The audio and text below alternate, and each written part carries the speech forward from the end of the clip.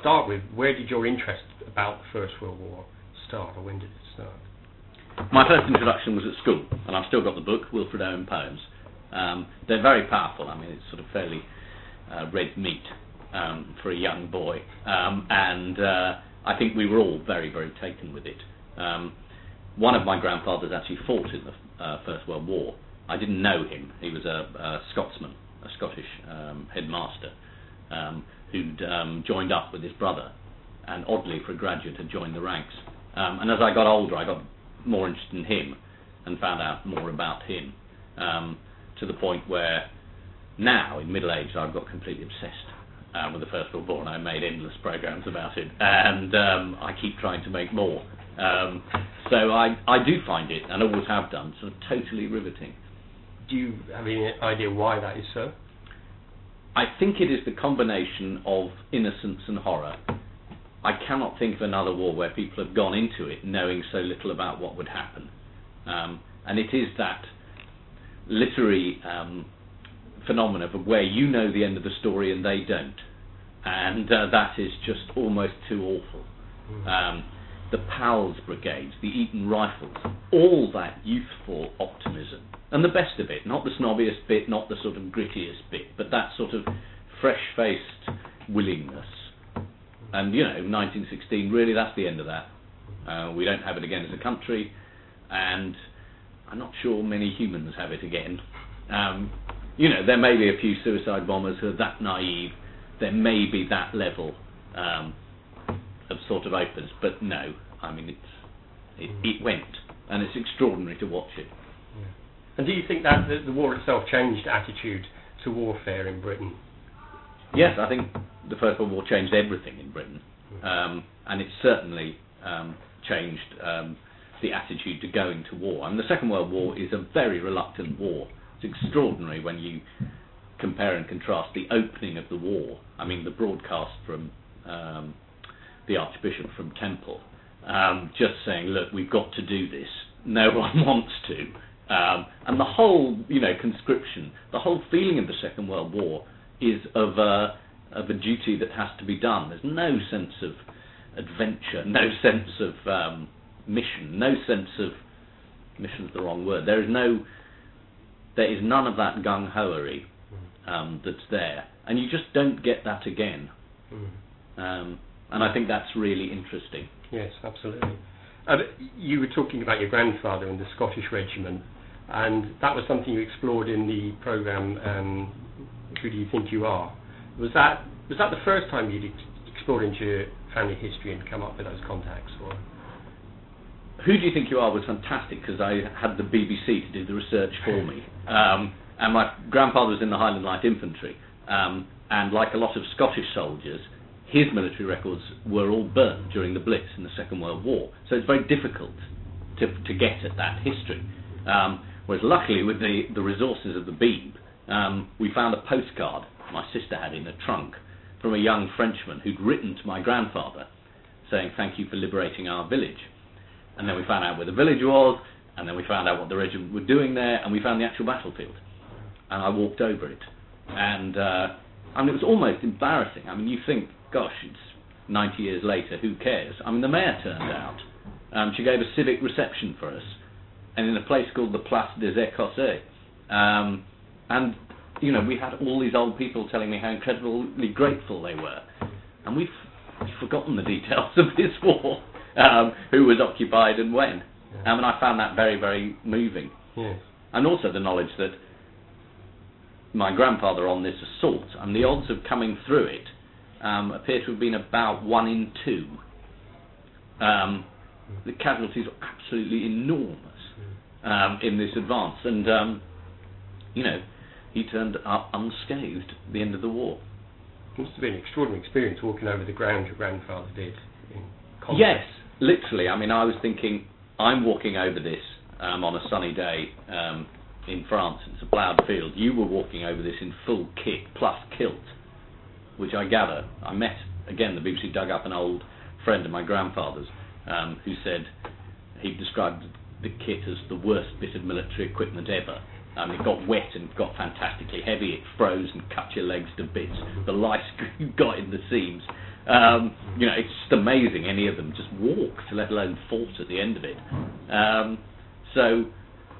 To walk that sort of 100 yards, which he'd walked across in fog under gunfire, and then they'd walk back again straight away and lost all the ground, and then found the Germans had gone anyway, so they walked it back again. It was extraordinary. If I'm right, you then went on to do the two Channel 4 programmes, Not Forgotten and Not Forgotten Shot at Dawn. And a running theme in that, and in, I think, forwards to a couple of books you've written, was the need to remember. Yes.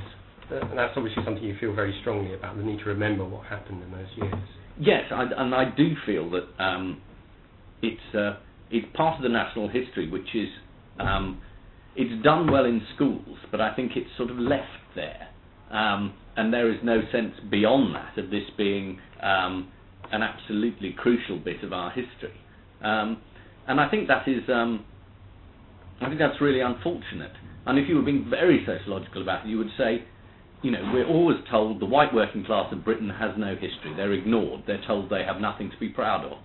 Look at it. It's their war. I mean, they're nothing but stories of heroism, endurance, steadfastness, extraordinary courage, from that class.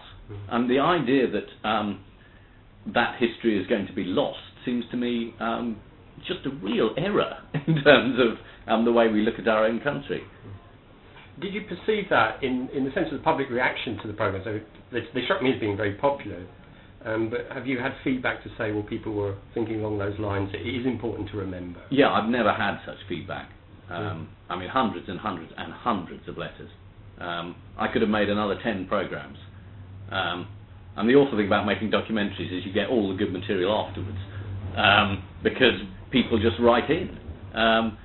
So, we just found more relatives, more brilliant stories, and more people saying, I really enjoyed this. And I mean, it was a very simple premise. It was saying, look at these sort of memorials around which you walk past every day and you never look at. They're real people. Just imagine what his life was like. And then we went and did it.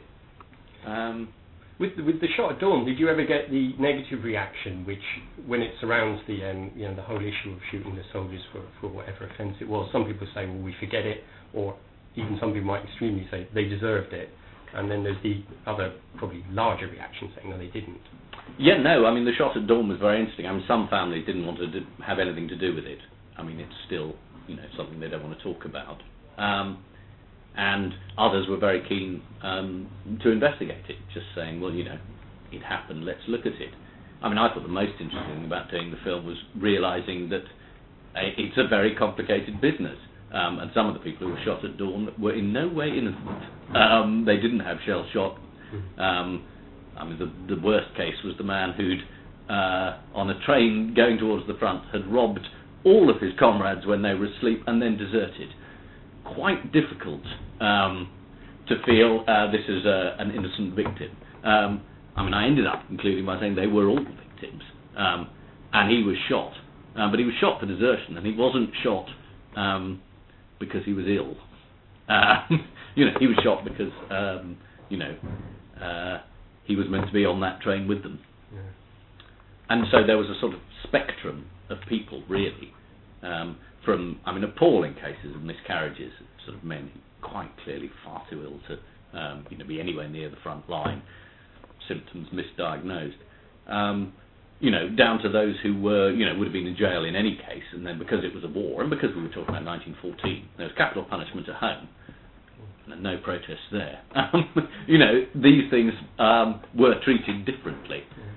So it was, it gave, part of the pleasure of doing it was to give a different slant on that. That sort of mythic picture of, my goodness, they've shot him. Faceless military authority blowing up innocent 16-year-olds. Wasn't quite like that. Yeah. And also, there were something like 3,000 cases, and there were 300 executions. And Haig basically let off or commuted the sentence of 90% of the men that came in front of him, which, you know, when you're thinking Butcher Haig, is a slightly different picture, and worth considering. Yes, on our old archive, we've got audio interviews with the widow of Harry Farr from the 60s, and it's interesting, Clash, you're talking about remembrance, because in a way she didn't want to remember. She tried to blot out the First World War until someone had started talking to her in the 60s about it. Yeah. And did you find that with Shot at Dawn, that people didn't want to remember, didn't want to talk about it? And then they got fascinated and they wanted to know. And I think there is sufficient time has gone past. You know, if it's 2 generations away, then it's no longer a matter of family shame. It's a matter of, gosh, what would I have done? I think one of the examples you had was of a war memorial that had never actually been put in place because there was a debate in the town whether to that was in the village. That was this fellow called Kerwin. That was in the first one. And that was very interesting because that isn't what you'd expect. This man had joined up with all the other lads from the village, and then 12 of them hadn't come back. And they were going to put a memorial up without his name on it because he'd been shot at dawn for desertion. But again, he'd been a professional soldier before and gone through probably the worst of the campaigns in the first 2 years, and had cracked up, you know, and they shot him. And the parents of the other dead boys said he was their friend. We're not having a memorial without his name on it. So there was no memorial in that village. Not out of a sense of shame, but out of a sense of, well, we'll have nothing then if we can't have him up there. And then they put up a memorial this year. End of last year, largely through a local campaigner. Excellent. It's a great story. Yes. But they were full of those. We did 5 stories a programme, you know, 5 names from various memorials. And if you think there's sort of 700,000 up there, that's that many lives. On the website there was the winner of the competition by the school in, I think it was Seven Kings, that did a presentation where they followed the names of men, and obviously that's hit home with a younger generation. Do you feel that the war is applicable to that younger generation? Are they still interested in it as much as you and I are as obsessed with it? Yes, I think they are if it's presented interestingly. I mean, I must admit, I think it is done well at schools, or it's done well at the schools I know about. I don't know if it's done well everywhere. I'm the teacher at my son's school. Had a class of 20 people and just went and found people with the same surname and then took them all, and the same Christian name. So, you know, there's a William Hislop, and he said, look, that's you, age 17. I mean, pretty easy to get the point, particularly with boys. So, yeah, I mean, the literature is terribly good too, which helps. Yes. And I think there's a broader literature emerging. I mean, it was very specific to start with, but I think there's more of it coming, and it just becomes more interesting. Yeah, I was going to come on to the literature in a second. We just finish this, and I'm going to play amateur sociologist. Yeah. I mean, if you read the tabloids at the moment, which I'm sure you do, the depiction of young people is of, you know, they're out of control, they've got no sense of loyalty, honour, or anything like that. They're just interested where they get the next drink from. Yeah. And if you compare that to the generation of the glorious August of 1914, and the things which you've unearthed and many people have about that sense of loyalty amongst the troops, that they were doing it because they had to do it, or do or die. Do you perceive there's a clash there that, you know, or how can we make this, what they were feeling, applicable to the younger generation? I'm always nervous about doing It's All Gone to the Dogs. You know, largely because there were so many funny stories about that I unearthed about that lovely Manxman who's written a brilliant diary, who became a socialist and a pacifist after the war. Do you know the man I mean? His name's gone, I didn't in the first programme. But I mean, the opening bit of his diary is the fact that he got court-martialed for getting pissed while on duty in barracks along with another bloke, and then was sent to France and told by the judge, you better not do this there or you'll get shot. And of course the fellow he was with did exactly that and got shot. So I'm worried about saying, you know, it's all over the young people of today. What is interesting is that working class soldiers were incredibly literate. They could read or write, they wrote diaries, and they could express themselves. Poetry was something that they all did. It wasn't an outlet only for public school officers. A lot of the best of it, that we have left is. But that range of sort of education, I think, is shocking now when you go back. I mean, you would not find that amongst, well, this is your field, not mine, but my guess is amongst 16-year-old school leavers, you would not find that now. And that's a definite loss. And that's something they had that we failed to give a particular generation. So that, I mean, is certainly true. And I think you can see that. You can see it in things like The Wiper's Time, I assume. And you can see the morality that underpinned that in that sort of cohesion of things like the town units and the professional units and the city yeomanry and the Grimsby lot and the, what were they called, the civil service union, and just there was a sort of feeling of belonging to a set of communities which were part of a larger one, and I don't think we had that much either. No. So those things were definitely there, and they survived under extraordinarily under the ultimate stress. Just finally, before moving on to the poetry, I was struck by I think I read an interview with you. You said one of the things that you often wrestle with is with how you would have behaved in this situation, and I think all men do. Well, it's Dr. Johnson says every man feels less about himself for not having been a soldier, and I think that's still true, because you don't know, and that's part of the sort of the extraordinary thing about watching. I mean, it's much clearer in some of the troop literature of that sense of we're going to do it because we're going to do it. Poetry, about called keeping it up, going on, particularly in the last 2 years of the war. It's all about sticking it out.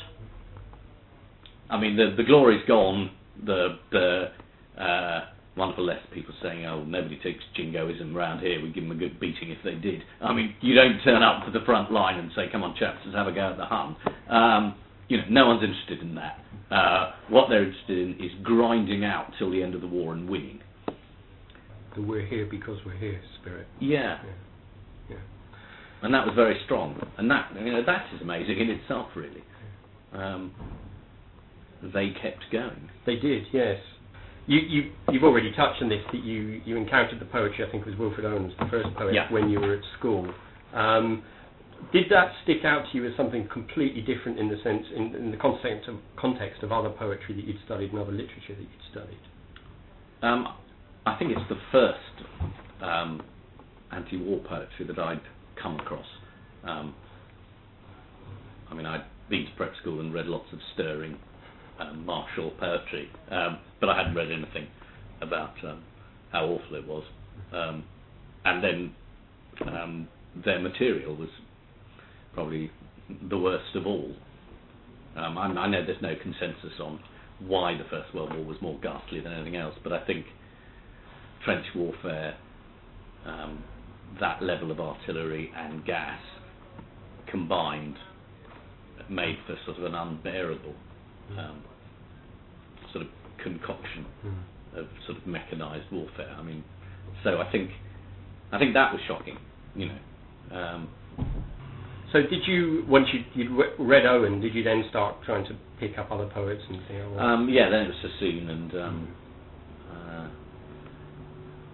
I think we did most of the famous ones. And then I read, Rob Graves and. But I mean, in my adult life, I've been very interested in the argument that what we have come to think of as the literature of the First World War was basically all produced and published in 1930, and it is the literature of failure. It's the literature of the Depression. It's the First World War seen through the prism of a failed peace.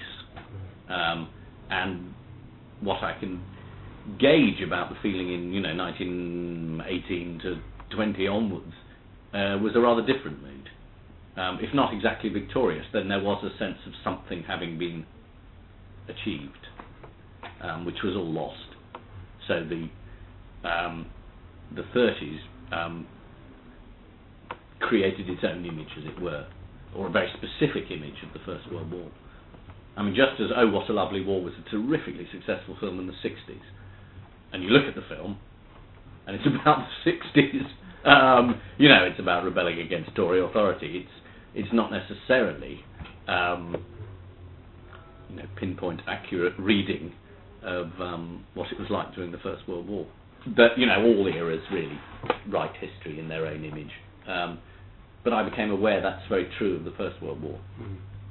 Yeah, the great clashes between the historian and the literature scholar, who they say, well, the historians will say Owen and Sassoon are not representative of the attitudes to the war at the time. No. And I suppose, to follow on what you were saying, the interesting thing about Owen and Sassoon is when they're writing their anti-war poetry, it's during the war. Obviously, Owen didn't survive that. So, do you feel that they are a suitable legacy in terms of the attitude to the war, or were you picking up other things in the Wipers Times?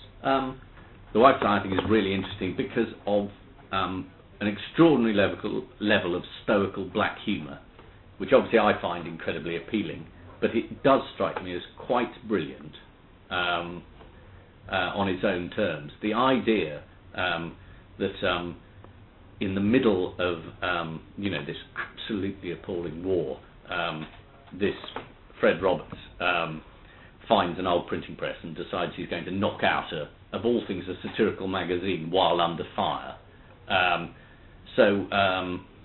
The first time the flamethrower is introduced, they write a fake variety handout of a new novelty act called the Flammenwerfers, who are going to come and, and you're raw. I mean, they did all those jokes. It's a gas.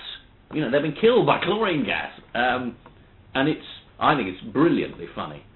And rude and very, very English. That's unfair. Very British, I think. It's a quality that was wider than that.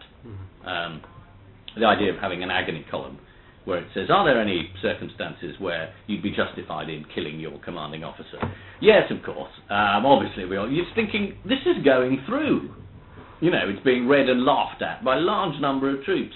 Oh, to be in Belgium now that spring's here.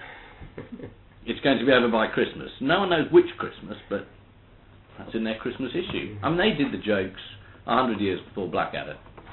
All of them. It's interesting, Roberts was very fed up with a lot of the war literature when it came out. In 1930, he wrote an introduction to a collection of the Wipers Times, in which he said, I'm sure you want me to tell you about smoke rising over a small hamlet, about the chaplain being pissed out of his head on whiskey and putting a revolver to the men's heads. He said, but sorry, I'm not going to give you that. You can read that somewhere else. And you just thought, well, this isn't an old bore writing. He was decorated with the MC in the middle of the Battle of the Somme for gallantry, conspicuous gallantry. And he fought right the way through. Neuve-Chapelle, Somme, right the way through, and was demobbed in 1918. And he was back in Ypres. I mean, he'd seen the lot. So had his men. They reacted in a different way. And I think when we're talking about poetry, there's a very funny bit in Roberts where he says, oh God, there's been another outbreak of poetitis. He said, everyone is just sending me poetry. He was the editor, and they had contributions from all the troops. And he said, will you stop sending me poetry? There's nothing but poems coming in. But actually, he printed loads of poems. And there's a very moving one called My Mate. It's a very famous poem, which is really, it's Tommy Atkins's hymn of love to his fellow soldier, which, I mean, it's crude and it's not particularly brilliantly done, but it is very effective. And they're not as polished as the public school boys, but, they are extraordinary voices, I think. So, having read the Wipers Times now and your view that the 30s was that prism, as you say, looking back on a failed piece, has your attitude to the war poets, Wilfred Owen Sassoon, changed over time? Not really. I mean, I read the Owen again and very recently, and just thought how brilliant those poems are. And it's not that I don't think they're any good. I just think there were other voices, and they have been taken as all there was. I mean, I think they do express the horror quite wonderfully. It's like the painting of the Gast. Is that Sargent? Yes. Which I saw again and just was completely blown away by how brilliant it was, and that is what the First World War was about. But there were some other bits, and it is, I think Max Arthur has done it really well in his voices and again in those pictures. Yes, there is the horror, and the horror of the like you haven't seen before, and that's expressed. But it lasted for 4 years, and not every day was the first day of the Battle of the Somme. And there are other things that were happening in the trenches and whatever that were worth remembering, and also certainly vital in changing how Britain was. And when I was doing that programme about the memorials, and I thought, the first one I saw where there were no ranks, the dead were all just listed. I mean, this is the first time in British history. And it was because the people in the trenches said, we fought together, we're going to die together. And it was that feeling of, well, something really fundamental had changed. And when they came back, forward for the rest of the century, that's when it all happened. I think it's difficult to read the history of the century, certainly the middle bit of it, without remembering that someone said there was an enormous black cloud over Britain of grief. And it's just the fact that everyone had lost someone. And we tend to assume that everyone goes on and it's normal and they do their things, but actually for almost the entire country, everybody was spending every day some bit of it thinking, they're dead. I always found that extraordinary.